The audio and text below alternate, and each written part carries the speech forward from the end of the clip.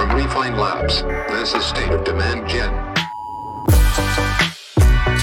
Hey everyone, great to have you back. It was a little bit nostalgic this weekend, as someone that a lot of people here know very well, Gaetano DiNardi, was up here in Boston, came up for the day to shoot a live podcast in the studio. It was great to see him, and I had to express a lot of gratitude for the guy, because for those of you that don't know, we just randomly got together and decided to have this Zoom call called Demand Gen Live one day in the beginning of the pandemic in late March of last year. And it's turned into something really cool. It's turned into a community of amazing people. It's turned into this weekly event that you all participated in, continue to make it an awesome event that people can listen to on a podcast. It has turned into one of the strongest B2B marketing podcasts out there. And so just taking a little bit of minute to reflect, it was awesome. By the way, the show with Gaetano will probably come out in about a week in both HD video as well as on the podcast. So stay tuned for that. We're trying to step up the content game. Anyone that's looking to step up their own can start to learn some of the things that we're trying ourselves here. And happy to help if you have questions on what we're doing and what we're learning. So let's get into the agenda here. The place where I want to start is this topic called the demand waterfall. Is it time for a new demand model? And I've been thinking about this for a long time.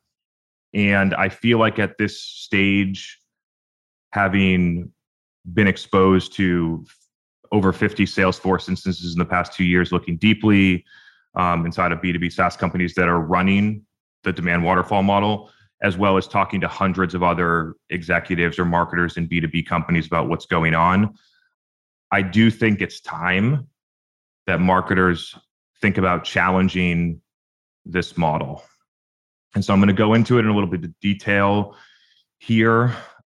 For those of you that may not know, the demand waterfall, maybe we can put a link to it or something afterwards, but it's essentially drives everything from inbound to outbound into SDRs, into AEs, and through the overall sales process. But there's a particular part, there's several, but there's a particular part of the model that I think is being poorly implemented and poorly used, which involves generating a high volume of low intent leads, sending them through email nurtures or other type of things that you can measure, generating some type of made up MQL score that drives outbound actions at terrible efficiency when measured against both sales qualified opportunities and revenue and the cost in order to do that. And so this model was originally created, I'm not going to state the date correctly, but it was in the mid to late 2000s.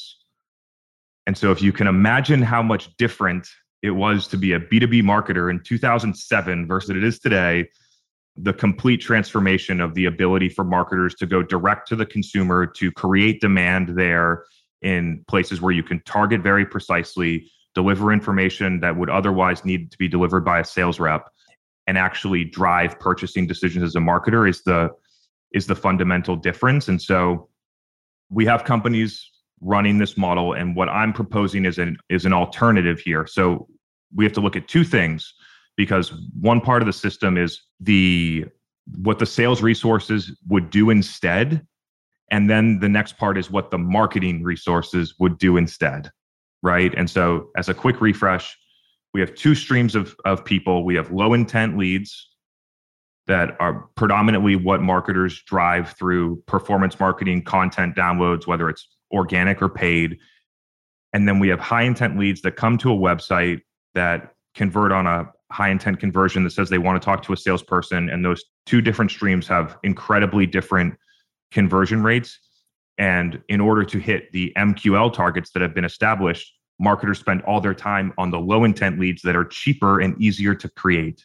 And so if we just thought about this for a second in terms of why it would be a good idea to consider to move this, is that if you have dramatically different conversion rates between these two funnels, and you forgot these low intent leads, and you were just able to make a marginal increase in the amount of high intent leads coming through, you would have a better impact on revenue with significantly less leads. And so what should the sales team do instead? I see a lot of smart companies right now moving to a different model. So instead of marketing generating low intent leads, that go through a bunch of marketing automation and then get called or just get called straight away, that companies are taking that sales action and triggering it off of a different action called intent data that runs through some type of account prioritization filters, creates contact information, and drives outbound actions. There's two benefits to this. One, it should work better than calling content downloads or other low intent leads that didn't ask to hear from you. It should work better. We're going to pull data when we have enough of aggregated to really show this. And so it should work better on the outbound side. But the most important thing is that it allows your marketing team to go and spend all of their money and time doing something else. And then what marketers should do instead, right? So I think that marketing teams in general, if you look at it in three different places, you kind of have pipeline marketing, you have capturing demand, and you have creating demand. Most marketing teams only spend time on pipeline marketing or sales enablement or putting together events, that type of stuff, and capturing demand in intent channels with direct attribution, spend no time creating demand, which happens a lot in the dark funnel. And so what could marketers do instead when they don't have to generate all these leads and spend all this money? They could go out and win in the dark funnel. And so instead of the MQL hamster wheel, the marketing teams could go out and create demand inside of the dark funnel, create a competitive advantage because their customers aren't executing well there, and have a dramatically better impact on driving high intent leads. And so that's what I'm thinking in terms of an alternative model. Now we need to talk about execution. So if that's the goal, if we align to, at the beginning of the funnel, high intent leads that convert on a conversion on the website, and we're measuring on SQOs or qualified pipeline, depending on the ACVs, and revenue, then it comes down to the overall execution, right? I think that in terms of capturing demand and pipeline marketing, I think a lot of people have that dialed in. I think a lot of people overspend on capturing demand because they don't know how to create demand effectively. And so if you were able to drive efficiencies in those two parts of the funnel, you could invest even higher in creating demand, which by far is the most effective way to do it today. And then you could spend, instead of spending all of your money driving ebook downloads on LinkedIn that never close, you could take all of that money and create content that could be driven through LinkedIn ads. You could start a community. You could start a podcast. You could host events that people love. You could think about word of mouth, your word of mouth strategy, which we're going to lay out the 6 pillars later in this episode, which I'm really excited about. Those are the things that you could do instead. And the things that I listed off, done well, I think are things where marketers really lack inside of B2B companies because of the lack of measurement. Now, when we change this model, there's 3 things that need to change. If company buys in, executives talking like, yeah, this sounds great, Chris, we're going to have to do it. There's 3 things that need to change. One is the executive mindset about what marketing is trying to do. The mindset of marketers when they're executing inside of these channels, specifically within the dark funnel or difficult to measure channels. Mindset. We're going to need new metrics. We're going to talk through new metrics. And then we're going to need, number 3, a fundamentally different expectation of the time to results, because the results that you're driving are completely different. Driving sales qualified opportunities that your sales team's going to close at 30% versus collecting email addresses is a completely different outcome. We need to think about time in a completely different way in these things. And what we're going to do at Refine Labs is to look at all the data across the 30 plus B2B SaaS companies that we've been running with. And we're going to identify what are the metrics that you need to measure on, what is the appropriate timeline, what is the appropriate impact that you should be seeing over time to help people move, to give executive confidence and help people move to a different model that objectively is more buyer-centric and works better. And would love to maybe entertain a few questions or comments on this one. Our friend David, let's see, he just dropped a comment. Do you want to come on, David, and say a few things? Sure. Hi. I love this topic. So do I. It's a great topic. So I started using the Serious Decisions Waterfall, which I think is the one that you're mostly referring to, and it's the one that often gets talked about, in 2006. And it was a very, very useful framework because it defined steps in a process and handoff points in relationships in an organization. And it was originally designed for very large companies of that day that were selling to enterprises. So your Oracles, your CAs, your IBMs and Semantics and so forth and so on. Over the years, it's seen 3 updates. So there's now 4 models. And the most recent model is very different from the original model. But interestingly, we still talk about some of the terms that are only in the first model, MQLs, SQLs, SALs. Inquiries have become forgotten, which used to be the base point. Anyway, I love the idea of evolving the measures. And I've written about this a few times. I think to be successful to evolve the measure, we have to understand that the measure is a habit and that we as marketers have got this habit. And to replace a habit, like with any type of habit that we might have, we have to understand what it's a response to. And it's kind of a response to the trigger and the question being, how are we showing value? So this is why I love this topic. And I think, Chris, you're going to be able to kind of smash the whatever it is that needs to be smashed, or help evolve it anyway, right? By offering something else to measure that can be linked to some amount of predictability of outcome, then an alternative response can be applied to the trigger question, how are we measuring value? So it's not that the framework is wrong, just like meters and centimeters and millimeters are not wrong. They just measure. A millimeter is not wrong. An MQL is not wrong. It's just measuring. It's just how you apply it. So I just wanted to kind of applaud you and hope that you have success in being able to offer a framework of alternative measures that can be predictable or somewhat predictable and applicable, so that we don't kind of get stuck within the measuring and forget what the purpose of the measure was, which was to measure the handoff points and measure a process. That was the purpose of the model, and it's evolved over the years. So I've just kind of stated a bit of a background thing and a thesis, I suppose. Would love, your thoughts on what can be some replacement measures so that we can run 2 parallel measurement systems to kind of calibrate ourselves and then throw away the old one and retain the newer one. First off, I love the context that you've been using it for a long time. The experience is super, super helpful. One note about the predictability is that I go inside of the data, and when you look at it against metrics that matter to the business, I would argue that it's not predictable. Or if it is predictable, it's predictably terrible in terms of overall conversion rates. It has nothing to do with you, but that's just what I see in the data. And so it's more of a challenge for people that are listening to this afterwards, is like, it might feel predictable because it feels safe and accepted. But if you actually looked at it objectively, I would argue that it may not be predictable. It's just been well defined, as you mentioned. In terms of the measurements, I see 2 streams evolving for this, just like at the beginning of, I don't know if it was Rev 1 or Rev 4 on the demand waterfall, but you have inbound and outbound as beginning sources. And so on the inbound side, the first step is redefining the lead to a lead with a firmographic qualified account and demographic qualified persona, submitting that with a high intent conversion that said they asked to talk to sales on the website. If you redefine that lead, that's what I think that stream should become. It removes the inbound SDR. Those go directly to account executives.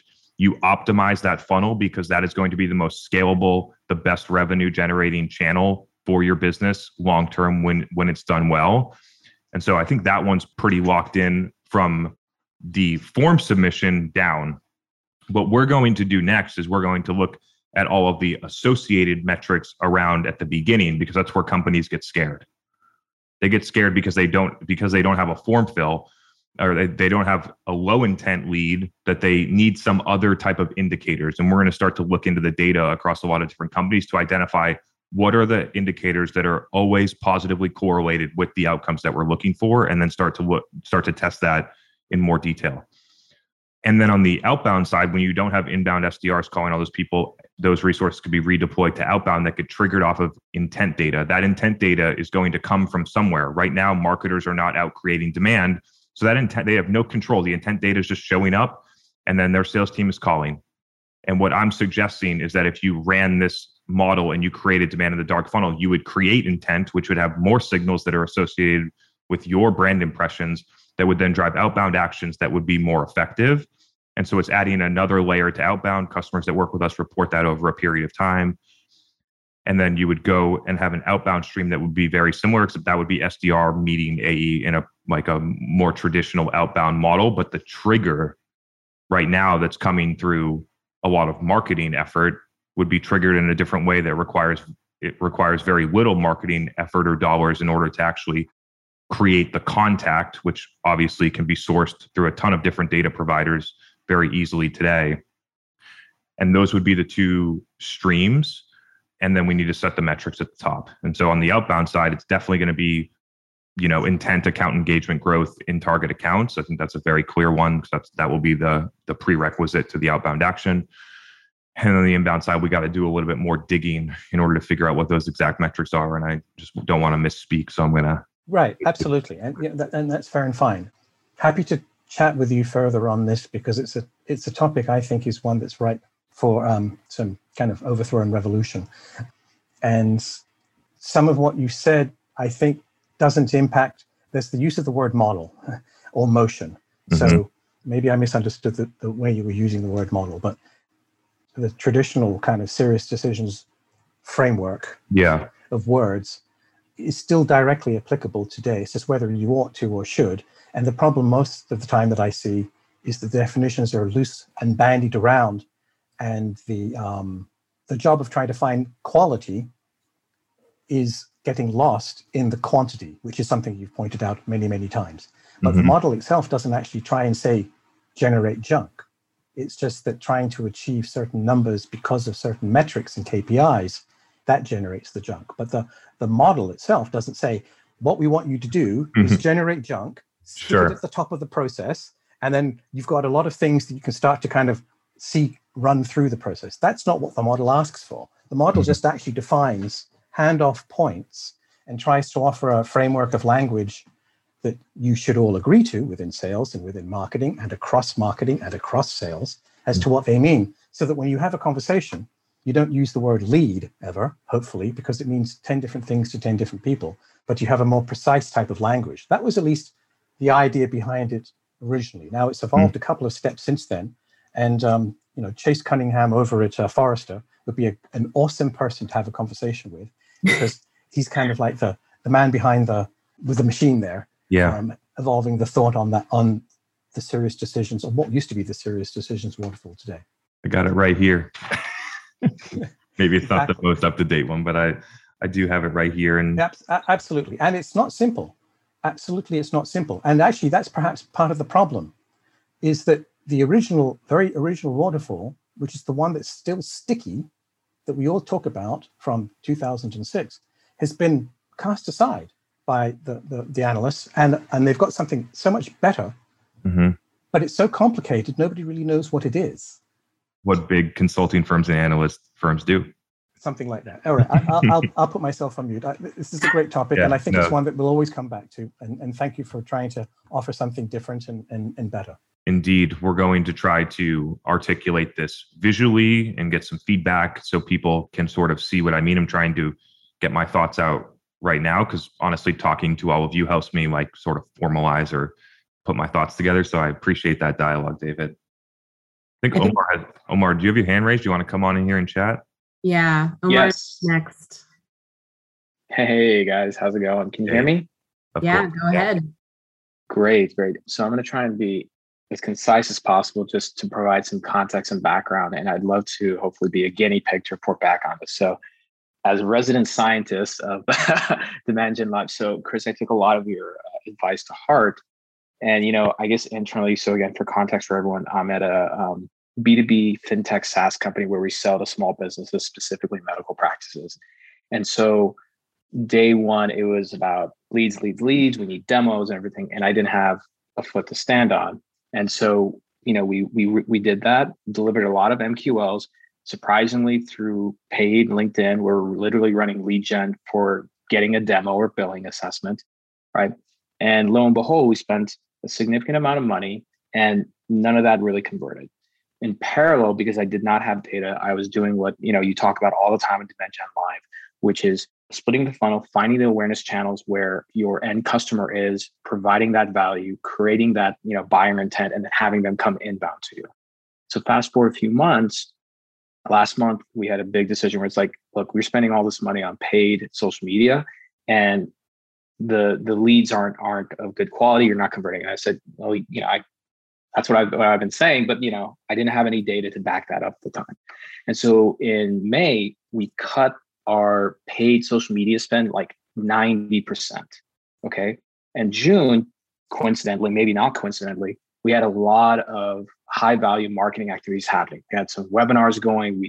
I relaunched our podcast, all these things, which essentially signaled to the buyer to essentially get value from us. And in that process, get exposure to what we do as a company. And more specifically, we're trying to do also some category creation at the same time. So now at the end of June, I looked at the revenue source instead of marketing source. And guess what? The main revenue sources are coming from organic channels, right? Mm-hmm. Or referrals from internal customers or even partners, right? And so even my head of sales, who's fantastic, and I'm very lucky to have him, looked at the data and said, hey, we're looking at MQL, SQL conversions. And even though the number went down, the quality has gone up in the last 30 days. And I think you should be reporting on that because, yeah, we're getting less, but the quality's going up. I don't know why or how. Mm-hmm. And so on Thursday, I'm having a meeting with the founders to review, hey, here's what happened in H1. Here's what we're going to do in H2. And then I'm going to reveal that to the team. So my question to you is, I'm realigning the organizations to say, this is going to be the plan. I've gotten them so far, for the most part, away from getting obsessive about MQLs. And I want to realign us about what are the metrics that actually matter. So inbound with last attribution of like organic is one of those things I have everybody on board for. My question to you is that as we split the funnel, there's going to be transactional metrics, like demos booked and revenue source that we got to look at. But for the things that are more dark funnel, where we're doing things in awareness channels, what are the metrics we should start looking around? Because that's where I have to say, these are the data points that we're going to go back to, and they're going to be the source of truth. Sorry for the long intro, but I hope that provides some context. And I'd like to come back in a couple of weeks and report to you what exactly happened. That intro was completely illustrative of the change that I'm talking about, right? So moving away from the MQL focus, which it creates leads at super low efficiency that sales think that they want or executives think that sales needs, to moving to a different model that generates high intent leads that sales likes, that convert at a super high rate and end up generating more revenue. That's the change.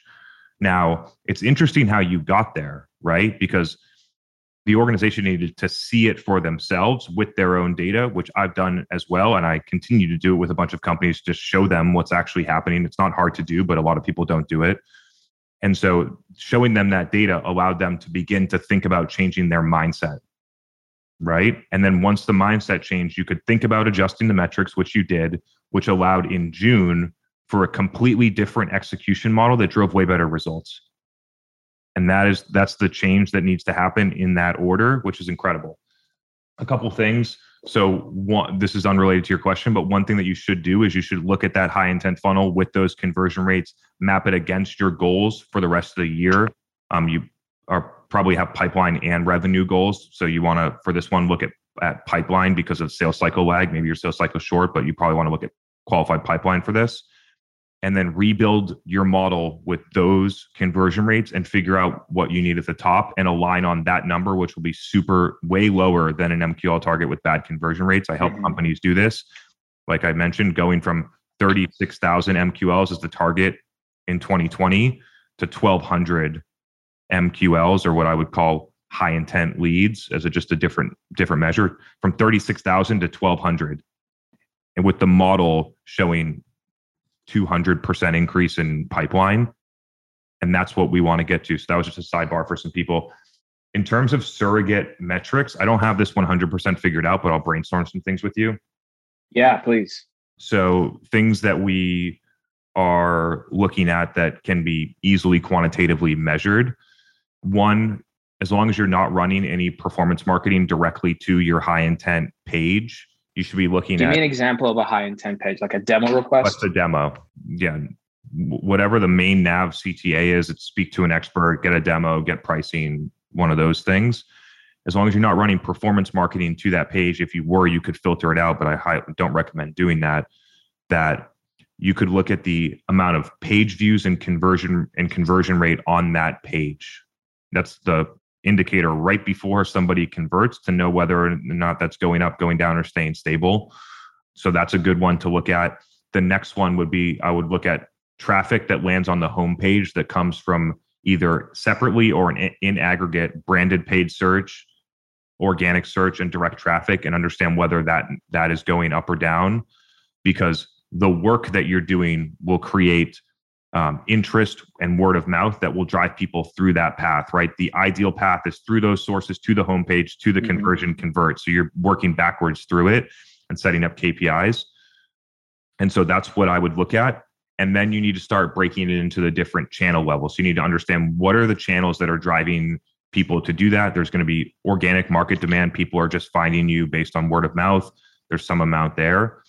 You might have some from paid search or, affiliate referral sites that are all easily attributable. So in the capturing demand bucket and organic market demand, you can pretty much estimate organic market demand and then calculate almost exactly what you should get from those other channels on a monthly basis.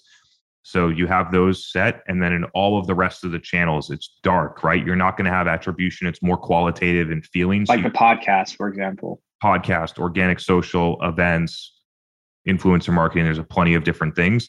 And so at that point, you need to be in the channel looking at qualitative metrics about what is going on in the channel and make a decision about the level of impact that channel is having. It's not going to be perfect. I know that this answer is not perfect. I'm going to work on trying to be a little bit cleaner. Yeah. So I completely agree with you. And so on the qualitative metrics, right? Let's take a perfect example, which I've been fighting the good fight on, which is LinkedIn organic, where actually technically we had one major customer come out of, right? What are some qualitative metrics you're looking at there? Like one of the things I think of is to show, look, the number of people who fit in our ICP who came in through LinkedIn organic just to sign up for our webinar. And now like they're in our system where we can deliver content with them and have that engagement. Is that the right way to think about it? That would be quantitative, and it would just be first touch attribution from a channel. Oh, right. Yeah. Touch attribution from a channel. But some things in the qualitative indicators, some ideas would be if you decided to put a "how did you hear about us" on your form. Some companies do that to get this data. We just put that. That would allow qualitative into quantitative. Alternatively, you could have your sales reps ask, or you could try and see if people just openly bring it up without being prompted inside of sales calls, which happens to us a lot. So if you're executing well, people will tell you in sales calls. Inside of the additional channel, it's a lot of the things that we continue to talk about. It's like who's liking the post, who's engaging, who's sending you messages. I'm consistently fascinated. I get, I don't know, at least 3 to 5 direct messages from CMOs inside of LinkedIn that says, while you're talking, it feels like you know exactly who I am. I've been watching your videos for 9 months. I've never liked, I've never commented, and now can we work together? Right. And so that stuff's not there. It's just pure, it's feeling and believing, right? Like it's hard to explain. Like there's no way you're going to figure that out except for view metrics and other things like that. And so, but without the tracking on that or getting the DM, everything that you can measure in the channel is so positively correlated already that you don't need further justification. Got it. And maybe one of those qualitative things, at least I did this last year, and actually, again, this came from your show, was when we had physicians comment on some of our pieces. I actually just took screenshots of those comments and put it on a slide so the board could see qualitatively, oh, the chief of this division, I don't know who is at least engaged with our content. Mm-hmm. One last thing, just to again to say, I just want to drop this in, but please, question. In some channels at certain times, it doesn't exist right now, but it did in 2017-18, is that I could run Facebook ads to respiratory therapists and ER nurses and have 50 conversations with people that work inside of our target accounts inside of Facebook comments, right? Mm-hmm. None of that gets tracked. None of that gets measured. I don't see that effect happening on many channels right now, but that is real, right? Like those touches are important and impactful. And for whatever reason, I haven't been able to find a way to get executives to value that comment thread that you go back and forth with the chief of emergency medicine at, Rainbow Children's Hospital or something, to value that conversation as the same level as a SDR booking a meeting. Yeah, and at least from my perspective, when I've been trying to show it qualitatively, I try and show our team that, hey, like this is technically your meeting before the meeting where you can show value and authority and understanding of the problem and solution, and it's going to make them more interested to at least take you seriously and meet with you. And you're being looked at now as an advisor and not just like a salesperson, But I'll send you. More on what's happening. And the last thing I was going to say, I know this will make you very happy.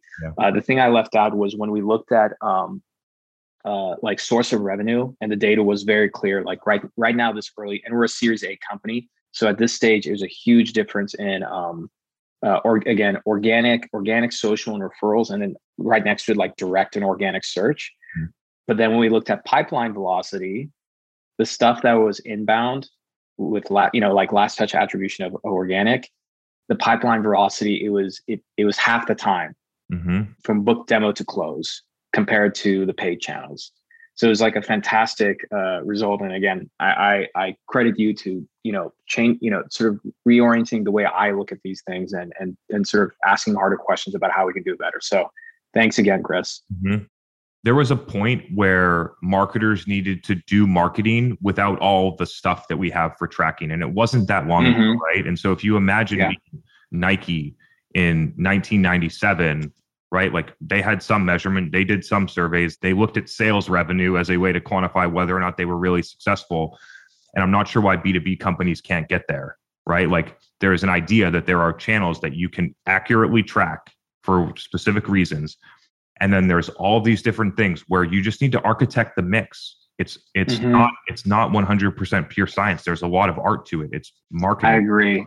That's something that I'm trying to get people there, because we've skewed way too far, and it's restricting people from doing really great work. Thank God nobody listens to, well, I'm waiting for someone outside of my team to jump on and be like, you hear Omar talking about this? The thing I think that keeps happening, because working at a startup, it's one of those things where somebody goes and reads TechCrunch, or they talk to some random person. They're like, oh, we should do, like Google Ads or something. And there's nothing wrong with that. But I feel like the measure is that people they romanticize this idea of data and growth levers, which exist. But then when you dig deeper, it's like, oh, you're looking at things that are literally from the B2C world or B2B companies with an ACV less than $1,000. And it's like, you can't think of it like that. Mm-hmm. And I think on the B2B side, you're absolutely right that it is science and art. Science part is like, yeah, there are things that you can track attribution, look at data and everything. But on the other side of it, like, look, I don't have like hundreds of thousands of customers to sell to, right? It's not like, for me, maybe it's in the thousands. But I think there's this qualitative side that, to be frank, I think people are just lazy. And if you have to go and do anything manual, it feels like you're doing something that's prehistoric or something. But I think that there's a lot of insights that you miss in the data. Maybe you can call it small data. I don't know. But I think you're absolutely right about that. Awesome. Great chat. Great. Yeah, absolutely. Hey, thanks, Chris. I appreciate it. Thanks, Megan. Great to hear about the success too. Keep us posted on how that's going. Will do. Yeah. Good luck, Omar. Great dialogue there. I love it. I have a few other questions that are sort of different from this topic. We feel like we want to. I want to roll into two, and then we'll get the questions. Let's do it. All right. So where we're going here, and this one is, I was literally just so people understand how we got here. I was writing my LinkedIn post today. I was like, I have to put in the comments what we're going to talk about on Demand Gen Live. What am I going to talk about? I mentioned word of mouth in the post. And then I was like if we had to build a strategy to say, what is our comprehensive ability to drive more word of mouth in the market? What would that be? And so I've come up with the 6 pillars to build your word of mouth strategy.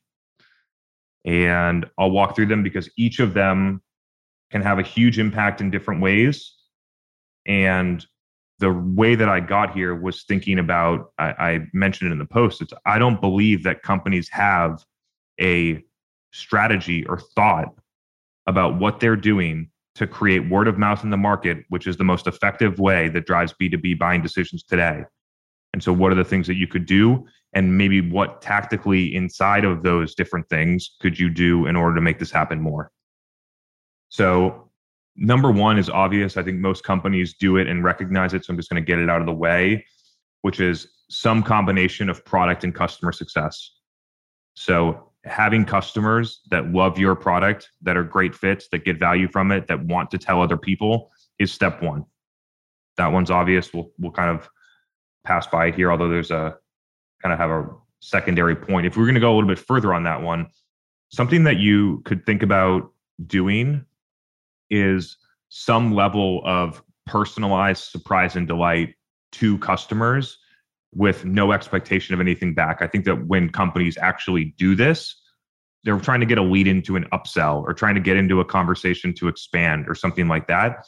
And so instead of thinking about it with that mindset, just thinking about like being a human with your customer and recognizing that something's going on in their life, like they're having a baby or they just moved into a new home or they just raised another round of funding, and providing a personalized gift that helps them, or that not necessarily helps them, but celebrates whatever's going on in their life in a thoughtful way to drive brand affinity, stickiness, retention, things like that. And also, when you do those things without expecting anything back, oftentimes people will go and tell a bunch of people or post about it on LinkedIn or anything else.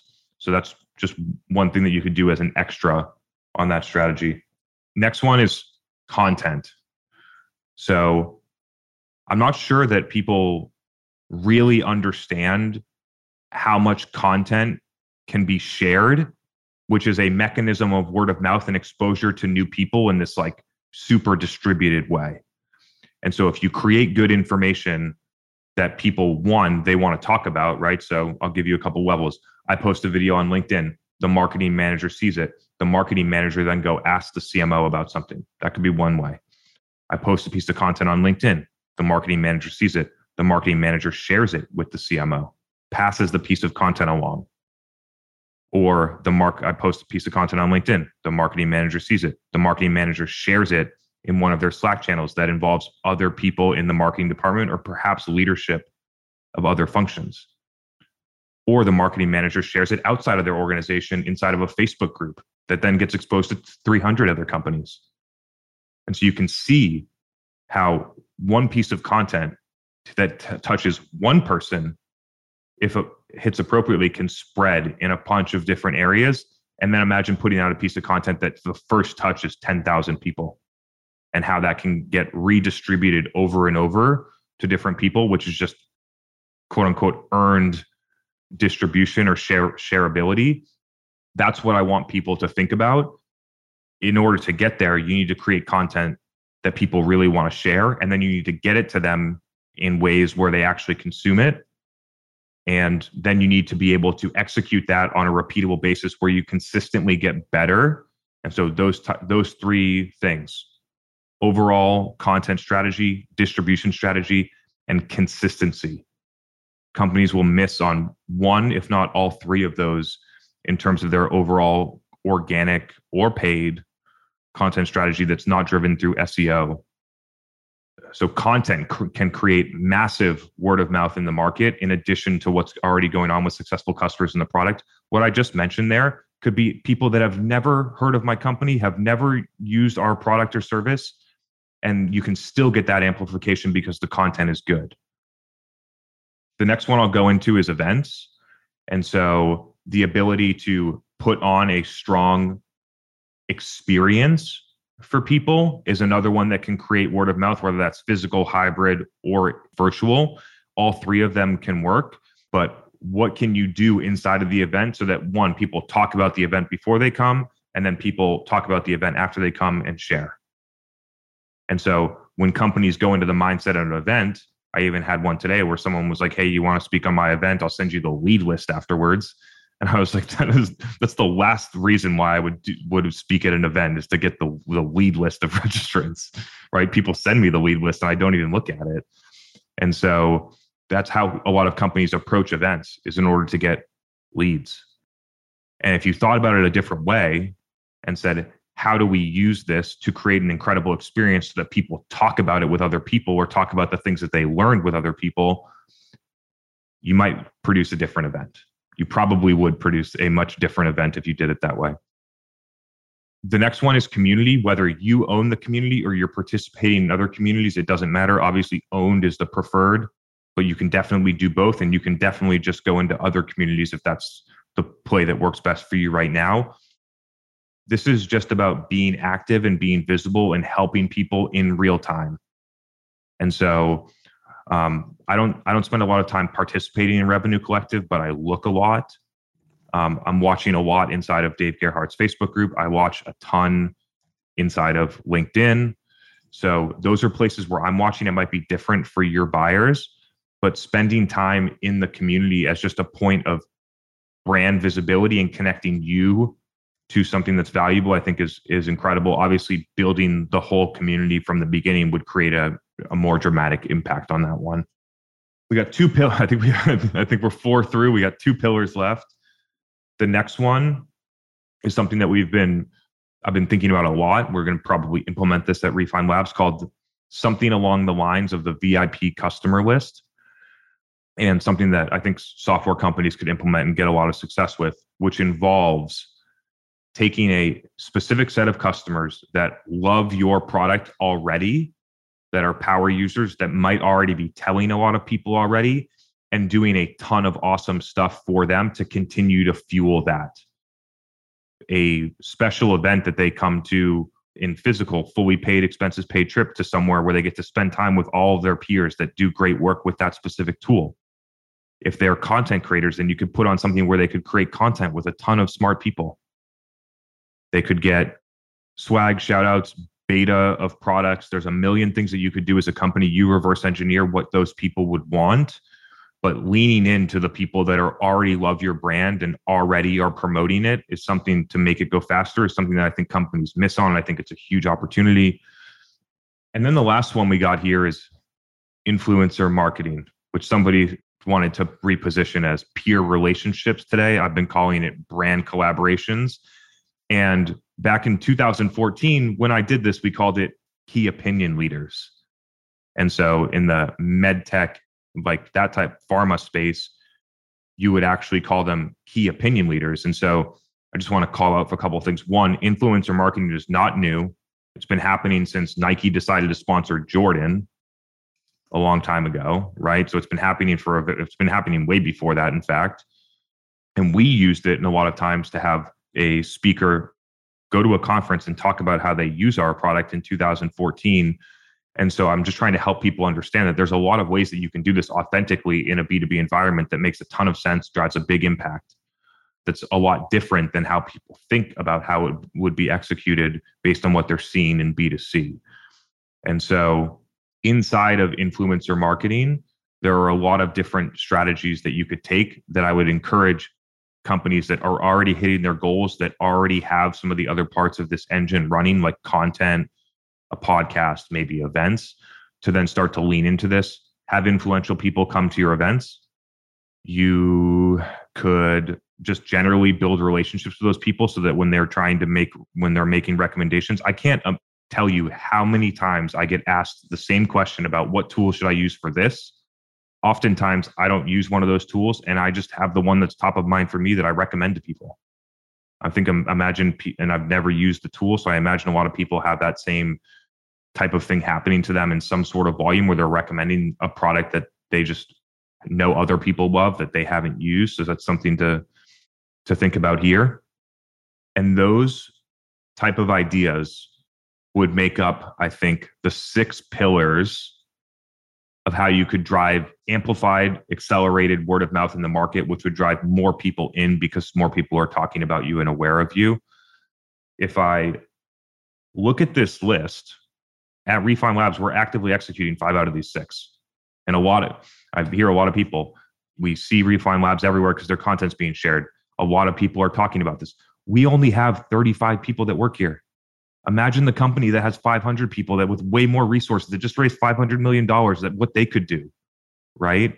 And so that's what I want people to think about. It's working for us. I would highly encourage people to consider doing some of these things. And when you look at the tactics, you might be like, oh, we're doing a couple of these tactics. It's not about doing events. It's about how you do them.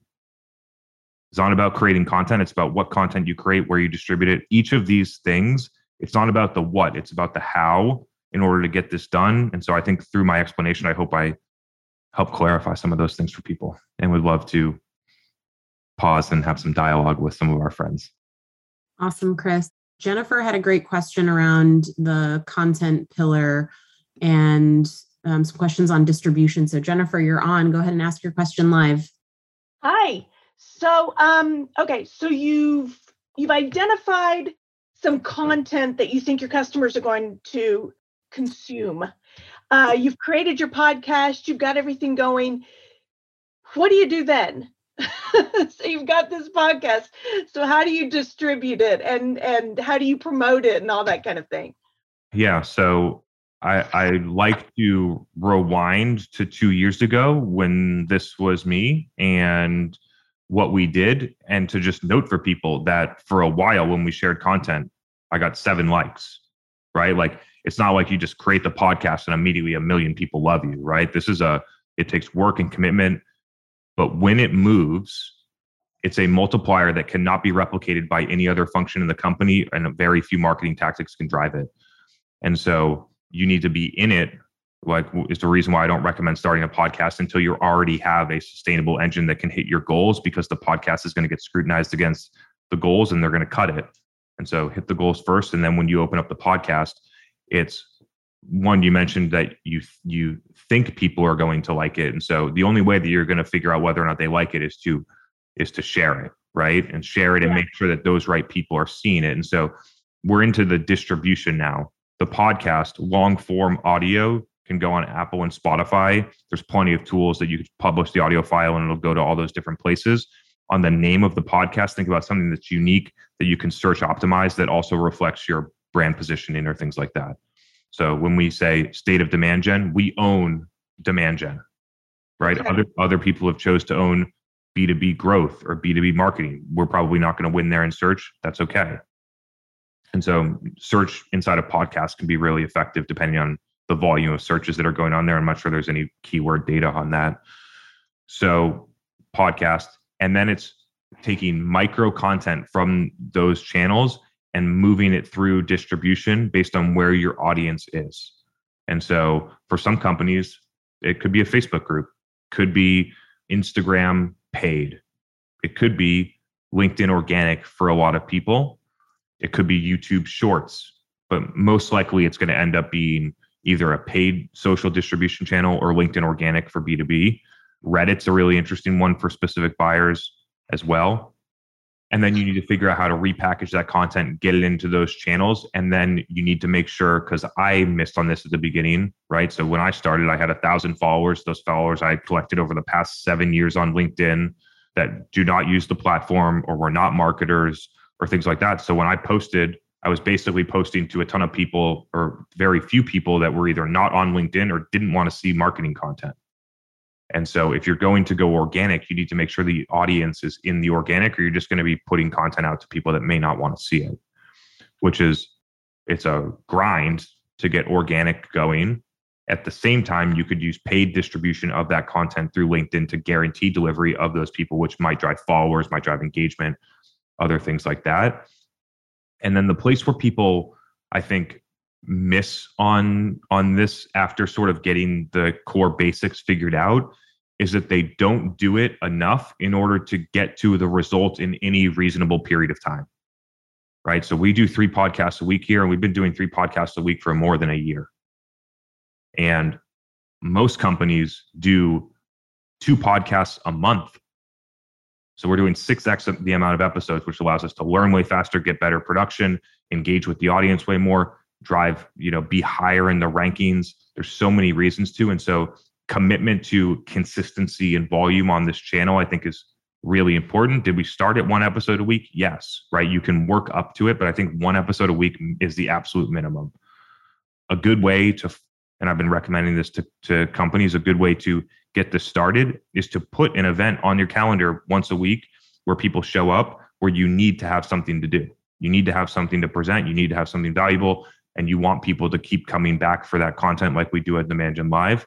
So to set a pillar, like whoever your subject matter expert is locked in at that time once a week to have something to present or go through. I think that's high level how I would think about getting that moving. Can you tell me what the LinkedIn organic just posting to your contacts and they just repost, reshare? whatever? Some people reshare. Like some of my best posts get 30 to 50 shares. Shares actually on LinkedIn get suppressed by the algorithm actually, and so the shares don't get a ton of traction or visibility. The sharing that happens is somebody saying, I'm going to copy that link, or I'm going to take a screenshot of this post and I'm going to share it through a different channel, which is dark and difficult to track. And those things you only know by hearing about it. The only reason I know my stuff gets shared in Slack is because a ton of people tell me, right? And so, but people could reshare, or they just consume, right? And so when people consume and then they engage, if I engage with your post, a lot of my followers would then see your post, which allows you to get exposure. That is called organic reach. That is going down right now because more people are putting content on LinkedIn and more people are putting ads on LinkedIn, and there's not enough audience growth. So organic amplification through engagement is going down. And that's just how the dynamics of social platforms work. It was better in 2019 than it was today. It's going to be better today than it is next year. It's just the way that the platform evolves. Okay. Thank you. Cool. We got a few more questions on this topic from our good friend, Jonathan. So let's bring you on audio. Hello. Hey, good to have you on, Jonathan. Thanks for the 6 pillars. I love it. And this might be connecting it to your first topic of today. And I don't want to get between you and David on a good debate because we don't have the time or the energy. But especially because you pulled community into this, it just really crystallizes for me that good marketing in this new age of dark funnels and 6 pillars of word of mouth, you're better identifying things that go into an active sales funnel and cutting out the waste. But you're also creating this very valuable pool of people that are now in your universe that are not ready to buy right now. And I'm convinced that, and especially with Omar's sharing earlier, if you've only got a few thousand people that you can sell, getting people into your orbit is almost as important as getting them into your funnel. And I feel that if we're looking for metrics to validate marketing and to get sales excited, it's pick your metaphor. Is it a fish in the barrel scenario? Is it a stocked game hunting reservation? Is it just a group of smart people that you're just looking to raise hands in 6 months or 4 quarters down the road? But there's tremendous value there. And I've not heard anybody talk about it in a quantified way beyond somebody's in my community or people are subscribed to the podcast and it gets wishy-washy. Yeah. People, beg and bang out. But that group to me, as somebody in revenue, somebody in go-to-market, somebody in a sales role, that is very exciting. And I would want the CX suite to be as excited about that as Meg, they should be about CLV, but they're not. And if there's anything that you can do to heighten the value of that, I think that makes the whole effort 10 times more worthwhile. Yes. Okay. Very well explained. We see this effect with companies that have been with us for more than a year, which is basically that over time, we've created more people in the orbit where we are the brand of choice, but they're not ready to buy right now. So when they realize that they need something in this category, they're going to buy us, right? And over time, as you get more of those people in, some of those people are going to self-select and move in while that pool is getting bigger. So your pipeline is growing and your orbit is growing. Right. And that's what people want to get to. And then more people start moving out of the orbit and it accelerates over time, which is incredibly interesting and an effect that I have not been able to explain as well as you just did. And so, yes, figuring out, and it would be very difficult to figure out a way to measure that, right? Like the best thing that I can think of off the top of my head would be some type of like brand affinity survey across a lot of different people to understand that, what tool do they use, what tool do they prefer, unaided and aided recall. Like those are some things that I think, but I recognize that those data points, while I think very meaningful, especially at a large scale with a small TAM, don't seem to make the impact that I would expect at the executive level. Yeah, and I refuse to dig deep into ABM because just sounds like complex sales and marketing strategies from the last 20 years with a new bow tie on top. But, if you're going after the Fortune 1000, if you only have a certain amount of accounts and you start to get people in this orbit, both sales and marketing and the exec team should agree that if one of these people are here and they're not pissed off at us because we're only asking them to buy every quarter with a new white paper or gated piece of content or SDR call, that's a good thing. Mm-hmm. And yeah, I don't know how to quantify it either, but that to me helps diminish the valley of death between sales and marketing and the exec team and get at what's really beneficial is becoming an influential brand. So you can be like Nike in the 80s. You're just everywhere and everybody's buying it because you're doing the marketing and you're providing the environment for sales to happen. Mm-hmm. That is, that's what I want to do with your 6 pillars and be like, okay, great. Let's create this feeder pool. Let's put who's right in the funnel and let's be excited about that because we just spent $50,000 the right way and we didn't burn it on ads and Gartner and 6 other things that don't work. Yeah. This is pretty unrelated to what you just said, but it popped into my head. So I'm going to talk about it.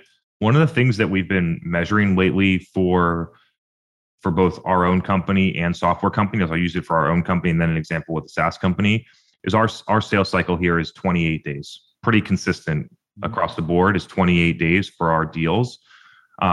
But we've been starting to measure first touch of the account all the way to the close one deal, which ends up being somewhere between 2 and 3x the sales cycle length of the first time the account engaged with anything, whether it was attributable or it was account de-anonymization on the website, to measure that thing. And so we do the same thing on SaaS companies, see the exact same thing. If they have a 90-day sales cycle, their first account touch to close one deal on average will be somewhere between 180 and 270 days, which is why you need a different expectation on time when you run this model, because you think your sales cycle is 90 days, but the buyer is doing 2/3 of it without you.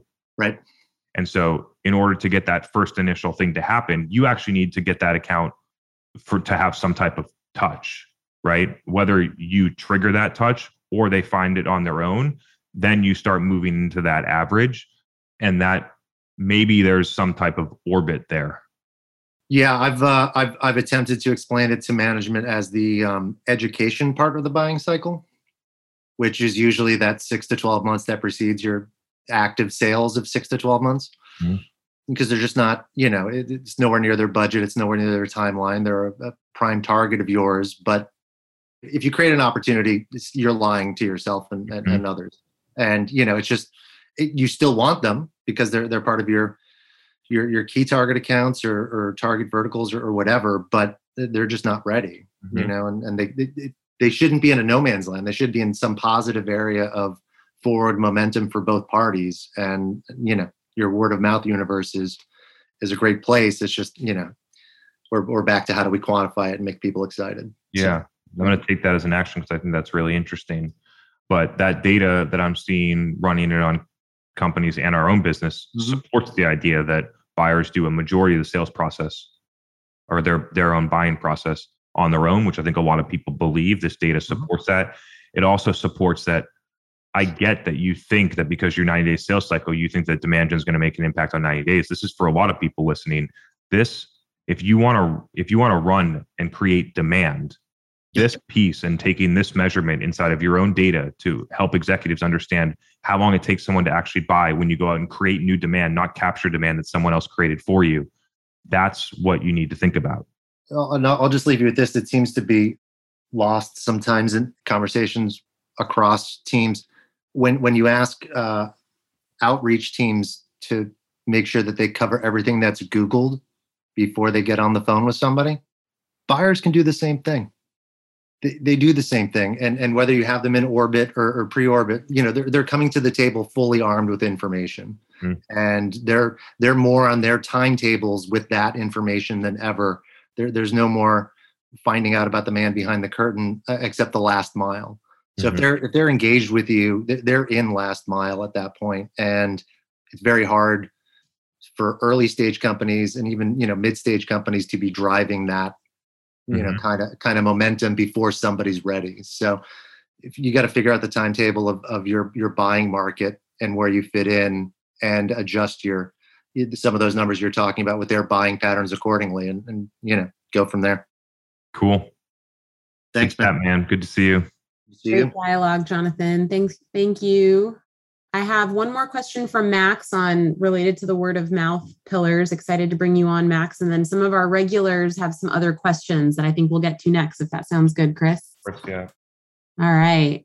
Max, would love to bring you on to ask your G2 question. Thanks, Megan. Hey, Chris. Happy to be here. It's my 4th time on this live podcast. It's really awesome. It's better than, just listening to it. So the question is, is there any smart tactic in how to nudge the buyers into writing your reviews in G2 and those sorts of platforms? Because it takes them time to fill out the form, right? It's not like a 2-word thing. So everybody's busy. And then I'm in the industry where it's not really very common to use these platforms. So how do you make the buyers do that, given that they love your product? What would you do? So there's several different layers that you can do. One, when something good happens, you could trigger a customer success touch, or just have customer success on the top of their mind. When somebody says, this is working for me, or I'm getting a lot of value, to ask them, hey, it would mean the world to us if you went to G2 or Trust Radius or wherever you're going and left a review about what you're experiencing, because I think a lot of other people could learn and potentially get the same impact that you're seeing. That's one. I know that a lot of the review sites have programs where you can give away, they actually, I think, do it for you, where they can give someone a gift card in exchange for a review or something like that. I don't know the details, but I think that a lot of those providers do offer that as a service to get more authentic reviews from customers. Or you could try and do that component on your own. But when it comes down to it, you got 2 options. Either someone wants to give you a review and does it on their own, or you offer some type of incentive or just ask. So I think those are the 2 type of ways that you can approach it. And then I think through testing or reverse engineering to figure out what the best incentive is, or what the best way to ask is in order to get the review, so that you kind of have a little bit more control over the speed of the way that you get there. Makes sense. I'll try some of these and report back how this works. Awesome. Something I'll just throw in there, Max, just from my customer success background, is based on your product or service, really understanding at what point your typical customer is actually going to receive the most value from the product, right? People talk about time to value. And so what is that aha moment, or that moment in the journey where most of your customers are beginning to really realize that working with you is driving that outcome, and aligning any asks or any programs that you run to that, right? It's dangerous to ask too early. And so you also need to think about your experience and driving those successful outcomes. It's a prerequisite for someone to write you a good review. And so thinking thoughtfully about that and coordinating any efforts around that particular milestone in the journey is another way to think about it. Yeah, that makes sense. I mean, in our case, things are complicated a bit by the fact that sales basically talk to customers once a year, because the length of the contracts is typically 1 year.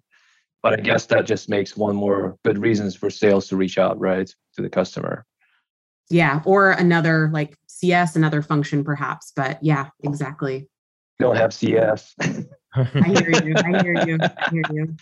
Sales and CS are not that different these days. More and more, they're coming together. Great to have you on, Max. Okay, Charlie has been dying to ask this question, and then Blake's next. So Charlie, you have the stage. Hey guys, how's it doing? What's going on? How's your new job? Really, really cool. Yet again, 100% owe Chris and everyone else at Refine Labs for that one. Definitely attributing that to Demand Gen Live and you guys. So if you're listening and you want a job, come to the live events. Chris might sort you out. No. I'm excited for this question, Charlie. Let's have it. My question is about my new role. So I've come on and they want me to kind of, they've been looking at what Chris is doing. This company is a client of Refine Labs. So you're doing our paid advertising, a lot of PPC, a lot of paid social. But they wanted me to come in and kind of, build up and help build up organic, really podcast-driven stuff. And coming into that, it's a complicated content space. Mm-hmm. There's a lot of new positioning work going on, and I'm sure you guys are aware of. But it's split. It's highly specialized.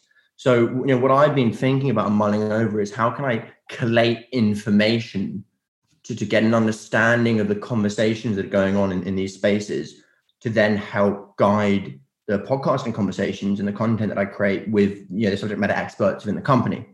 Mm-hmm. And within this process, I got chatting to Ashley, who, one of the products that her company pushes, provides is called Curated. And then that had an integration with something called Feedly. And I was looking at Feedly, and this is the kind of software that I want to bring up with you and now this is twofold, right?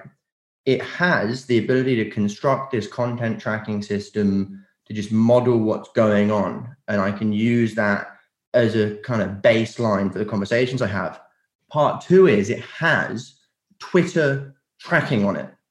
And this brings me on as the second part to the whole conversation about commenting and seeing when people post on LinkedIn and working out when one of your buying personas from your ICP is posting relevant stuff that you can comment on and engage them. Mm. And I see those two things as very related. Totally. So on the Twitter side, I can go to that one. The category is called social listening. There's tools that can do it across a lot of different platforms. 1 or 2 platforms now have unlocked LinkedIn, but it's basically just replicates the LinkedIn search function, which is not too valuable. But if I understood you correctly, it's looking for either types of keywords or hashtags or different things like that, or perhaps maybe people or accounts that then you can get a stream of those so that you can jump into the conversation on Twitter, right? That's a great strategy, especially when going in with the right intent and being able to add to the conversation, right? So that one's good.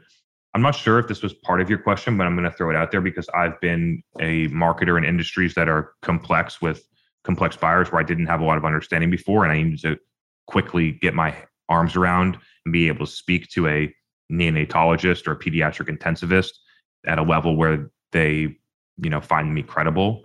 And so the things that I did there that might be helpful for you in this space is to identify who are the people that my customers listen to, right? And then start listening to them, and then try to build relationships with them, and then try to create content with them.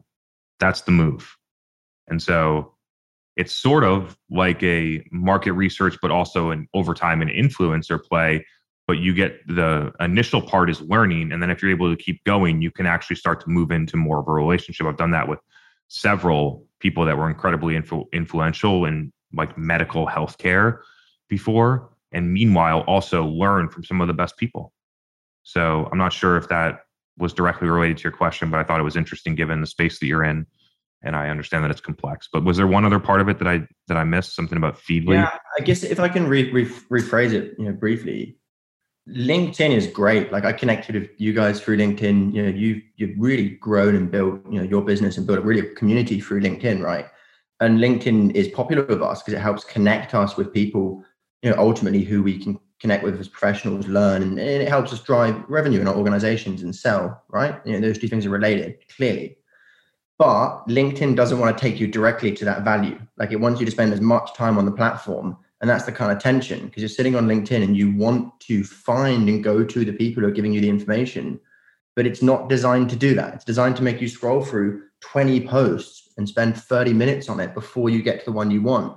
That's what I'm trying to nail down on here. Like, how can we just reduce the time we're spending on LinkedIn going through everything before getting to the value we're looking for by 90%? Because I think there's such a possibility to do that. And imagine what we could do at that time. I'm not exactly sure what you're doing on LinkedIn, but I think a lot of people feel like I'm on LinkedIn all the time. I spend less than an hour on LinkedIn every day, right? And so I post, I engage with the comments on my post. Yesterday, I was super busy from 8 a.m. to 8 p.m. and I didn't comment on any of the comments that were left there, and I still feel it. So I'm going to try and get to those after this meeting because I just want to reply to comments. But anyway, and other than that, I'm going to log in, look at a couple of the top posts because the algorithm for me does know what things that I want to see. I think it's because you change industries and you're going from marketing to cybersecurity that you're not seeing the cybersecurity posts that you want, right? And so it might be part of your job to retrain the algorithm through your behavior to start to prioritize those posts. And the way that you do that is through engaging with the specific posts that you want to see from the specific people. And the algorithm's not that sophisticated. It figures out pretty quickly. You comment on 2 posts, that thing becomes the first thing you see every time.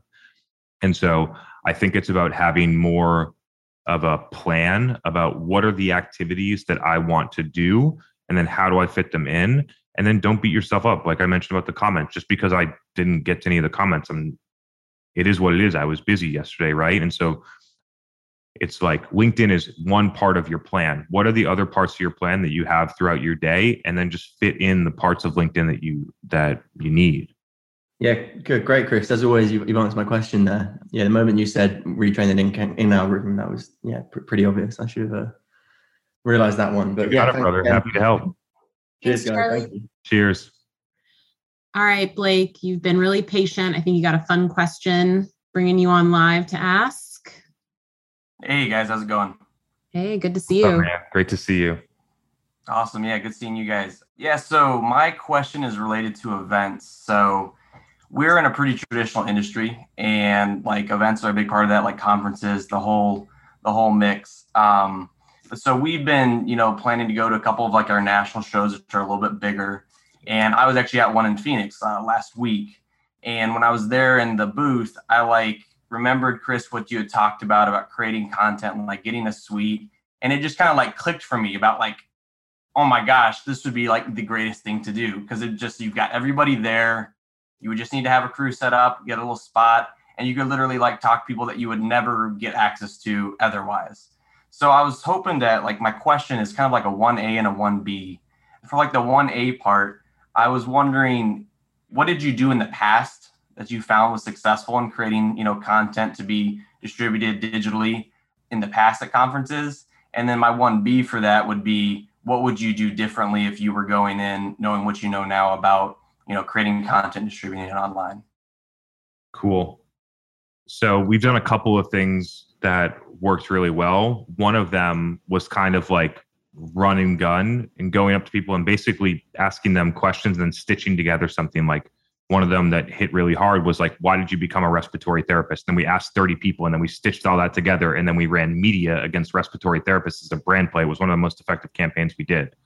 Wow. And so that's something that you can do depending on your buyer. You could figure out how to weave that in. It obviously takes a little bit of courage. Just roll up to random people and ask them a question with a camera. So it worked really well for us and people had a lot of fun with it. We also had we asked a different question. It was like, who was the most influential person in your career?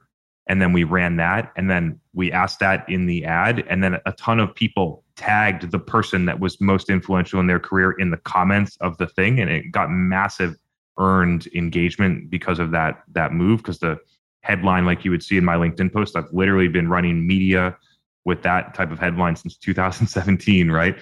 Who was the most influential person, or who inspired you to be a respiratory therapist? I'm not exactly sure what the question was. And people would just tag a bunch of people, and there was a bunch of great stuff in there. That's one. It's a little bit more like a brand play.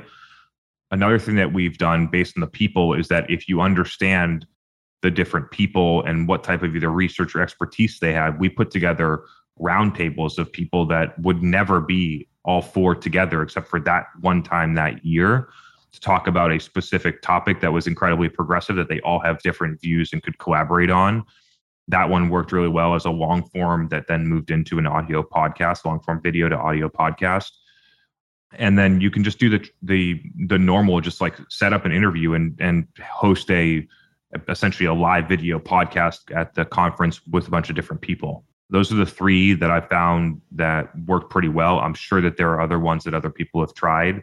In terms of what would I do differently, I'll add a couple of things that I would definitely continue to do is get as many of them scheduled in advance as you can. So plan what you want to do, who's going to be there, who you want to have together, and try and get it all locked in, because once people get there, it's incredibly hard to get scheduled. People are doing a bunch of things. They got sessions, they got meetings, they're meeting people.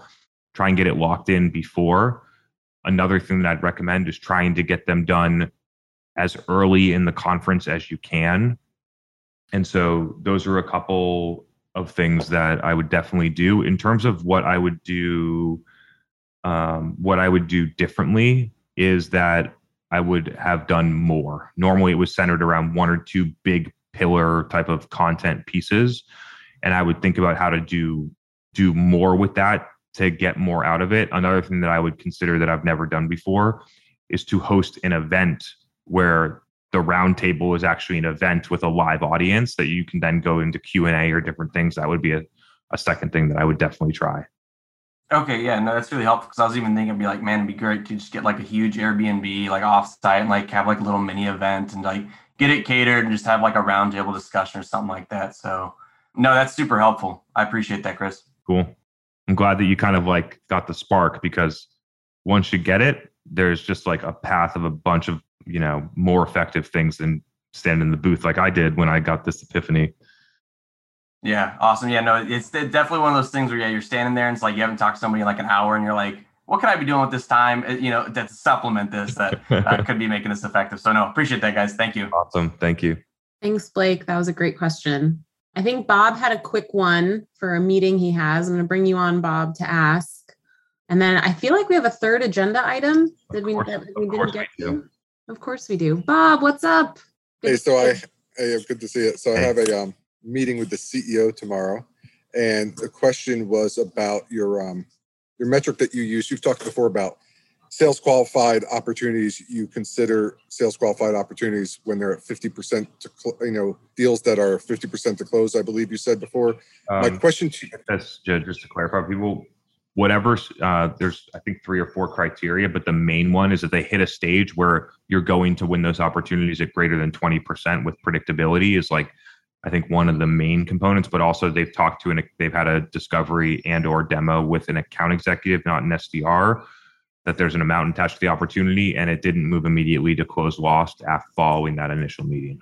Okay, so 20% to close stage then, big difference. And then my other question to you is, what is a reasonable percentage from contact request to that SQO definition? What would be a reasonable expectation for an early stage startup? It can be, depending on how people are getting to the contact form, it can be as low as 1 to 3%, and it could be as high as 40 to 80%. And so, say primarily from paid social, Facebook. Direct response on paid social, I would say it's 10% or less. Okay. So that's a reasonable expectation then. Yeah, I think most people, when they build a model around performance marketing, paid social, they plan on 3% of the amount of leads that they get to SQL, which means that means an SDR booked a meeting and the meeting hasn't even been sat with yet. SQO is farther than that. So they're planning on 3%. There's going to be attrition. So it's probably less 1 to 1.5% after 50% of people no show. And so if you're doing 10%, you're knocking out of the park. Perfect. Thank you. Cool. Thanks, Bob. Good luck with your meeting. Chris, why don't you close us out with the final agenda topic? Cool. Talk to us. So the final agenda topic, and we'll try and get everyone out of here at a reasonable hour, especially for the people on the East Coast, is what I'm continuing to see as the big problem that companies face when they only focus on capturing demand, which is a large amount of companies. And it's starting to really hurt them right now, specifically in Google, but also in other pay-per-lead, pay-per-click activities, because the prices are going up and the conversion rates are going down. And that's just the dynamics of how these channels are going to work, and they're not going to get any better. And so the big problem that companies face here, and I wrote the agenda, but maybe it's actually 2 core problems. And so one of them is that if you're only capturing demand, there is a specific amount of demand that's in there. And what happens is that companies continue to scale budget and hit ridiculous diminishing returns beyond that, and they don't know what to do. So that's the companies that spend $1.2 million on Google when they should be spending $100K, because they don't have any other channel and they're just going to scale it up, and they measure on MQLs and they don't see anything else. And they don't see the huge inefficiencies that are created inside of that system. So we have massive diminishing returns in channels that get scaled too far beyond the amount of market demand, that use Google algorithms, go with broad match keywords, use super low intent, like lower intent than an ebook conversion, like time on site, or more than 2 pages viewed in Google Analytics as a conversion inside of Google search to pretend like their Google ads are doing something. Those become problems when you only focus on capturing demand. But a really, really big problem is that when you are not out creating demand, somebody else is going to do it, and they're going to steal your customers, and they're going to take that demand that's right now going through a generic search that you are fighting to capture on paid search or in organic, and they're going to win before that. And that company's going to go in and they're not going to make the generic search anymore. They're going to search for your competitor's brand, and you're going to lose that and consistently lose that over time, which is why you must build a brand and create demand. And so I'm not sure that there's much more to say about this, but that is really the clear thing that's going to happen. If you look at companies that compete with us, or we compete with, which I don't actually see it that way, that have continued to run their SEO, SEM strategy and their live off referrals and go in there like all of the lead aggregators, they're going to pass stuff into agencies. And now people are just funneling right through Refine Labs and not even considering that search. And as that continues to happen more, I'm going to steal more and more of their customers. And anyone on this Zoom that has a competitor that's wasting a lot of money in search, which by the way is almost every SaaS company at this point, that you could be smarter, you could create demand and build a brand and redirect that traffic directly to you. And when you do that, other companies don't even get into the competitive set. I don't know how. When I say this, most companies, I don't think will be able to fully understand what I'm trying to communicate here, is that a majority of people that come and talk about working together with Refine Labs are not even looking at a second vendor.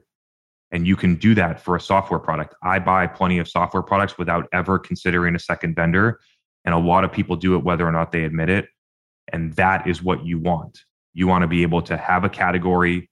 You want to be the leader in the category. You want to be the leading brand that people know, that people come through and go directly to you and don't even consider. And as that happens more and more, your win rates go up. Your sales cycle lengths go down. You have more customers. It starts to feel word of mouth. It's like this revolving system. And so I couldn't push people harder. Over the past 60 days, I've had too many conversations with companies that have not done anything but spend $500,000 to $1 million a month on $50 leads through either Google search, lead aggregators, pay-per-lead. Those are or review sites. Those are kind of the big ones. And those companies are in a really challenging spot because of the amount of resources that have and organizational processes that have been built around that money, doing that driving that specific outcome, that it will be challenging to change. They've also built their entire set of resources around optimizing for that specific outcome. And so they probably don't have the organizational talent to go out and create demand. Otherwise, they'd probably already be doing it, right? So they have to go out and find talent. They need to actually get executive buy-in. They need to get it to work. They need to figure out what they're going to do when they shut off all of the wasted money and don't have all of these MQLs. You get put in a really tough spot. And that's what, if you are a smaller challenger brand, or you have a competitor that's larger than you, I would wager to guess that your competitor is doing what I just said. Maybe not at the extreme that I just mentioned, but that's what a lot of companies are in a position for. And so if you're trying to go and compete with them, you can actually go and do some of the things that we're talking about and move buyers through that flow that I just said and start to, over time, take market share. This is what I did when I worked at a $30 million company and we competed with a $5 billion company. The $5 billion company wastes all their marketing dollars. And what I did is try and make all of the marketing dollars that we had work 10x better. I love that. And I think the 6 pillars of the word of mouth are the things that you should be focusing on to actually create demand. Mm-hmm. 6 pillars of word of mouth. There's probably some other tactics in there. I'll try and figure out how to wrap a bow on that so it's clear for everyone. But yeah. All right, everyone. It's been awesome to see you all. Thanks for the 41 people that have stuck around till 9:02 at night. Tuesday night is my favorite thing to do, is spend time with you. And so appreciate all you coming on. Appreciate the dialogues. David, great chat. Thank you for the comments. I'm going to re-listen to that and think about some of the things that we can do to move that ball forward. Shout out to Omar for some of the work that he's doing in that story. I think some people can learn from that. And so, again, just grateful that you all are here. Appreciate your participation and hope to see you again next week. See you next Tuesday, everyone. Have a good week. Bye, everyone.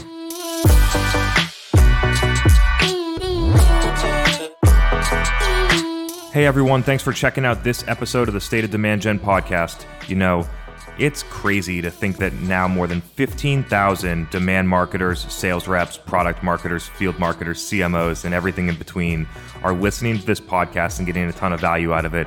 And so if you've been listening to the podcast and you've been getting value out of it, I would really, really, really appreciate if you could leave a rating in the podcast section. It would mean a lot to me. Thank you, and see you for the next episode.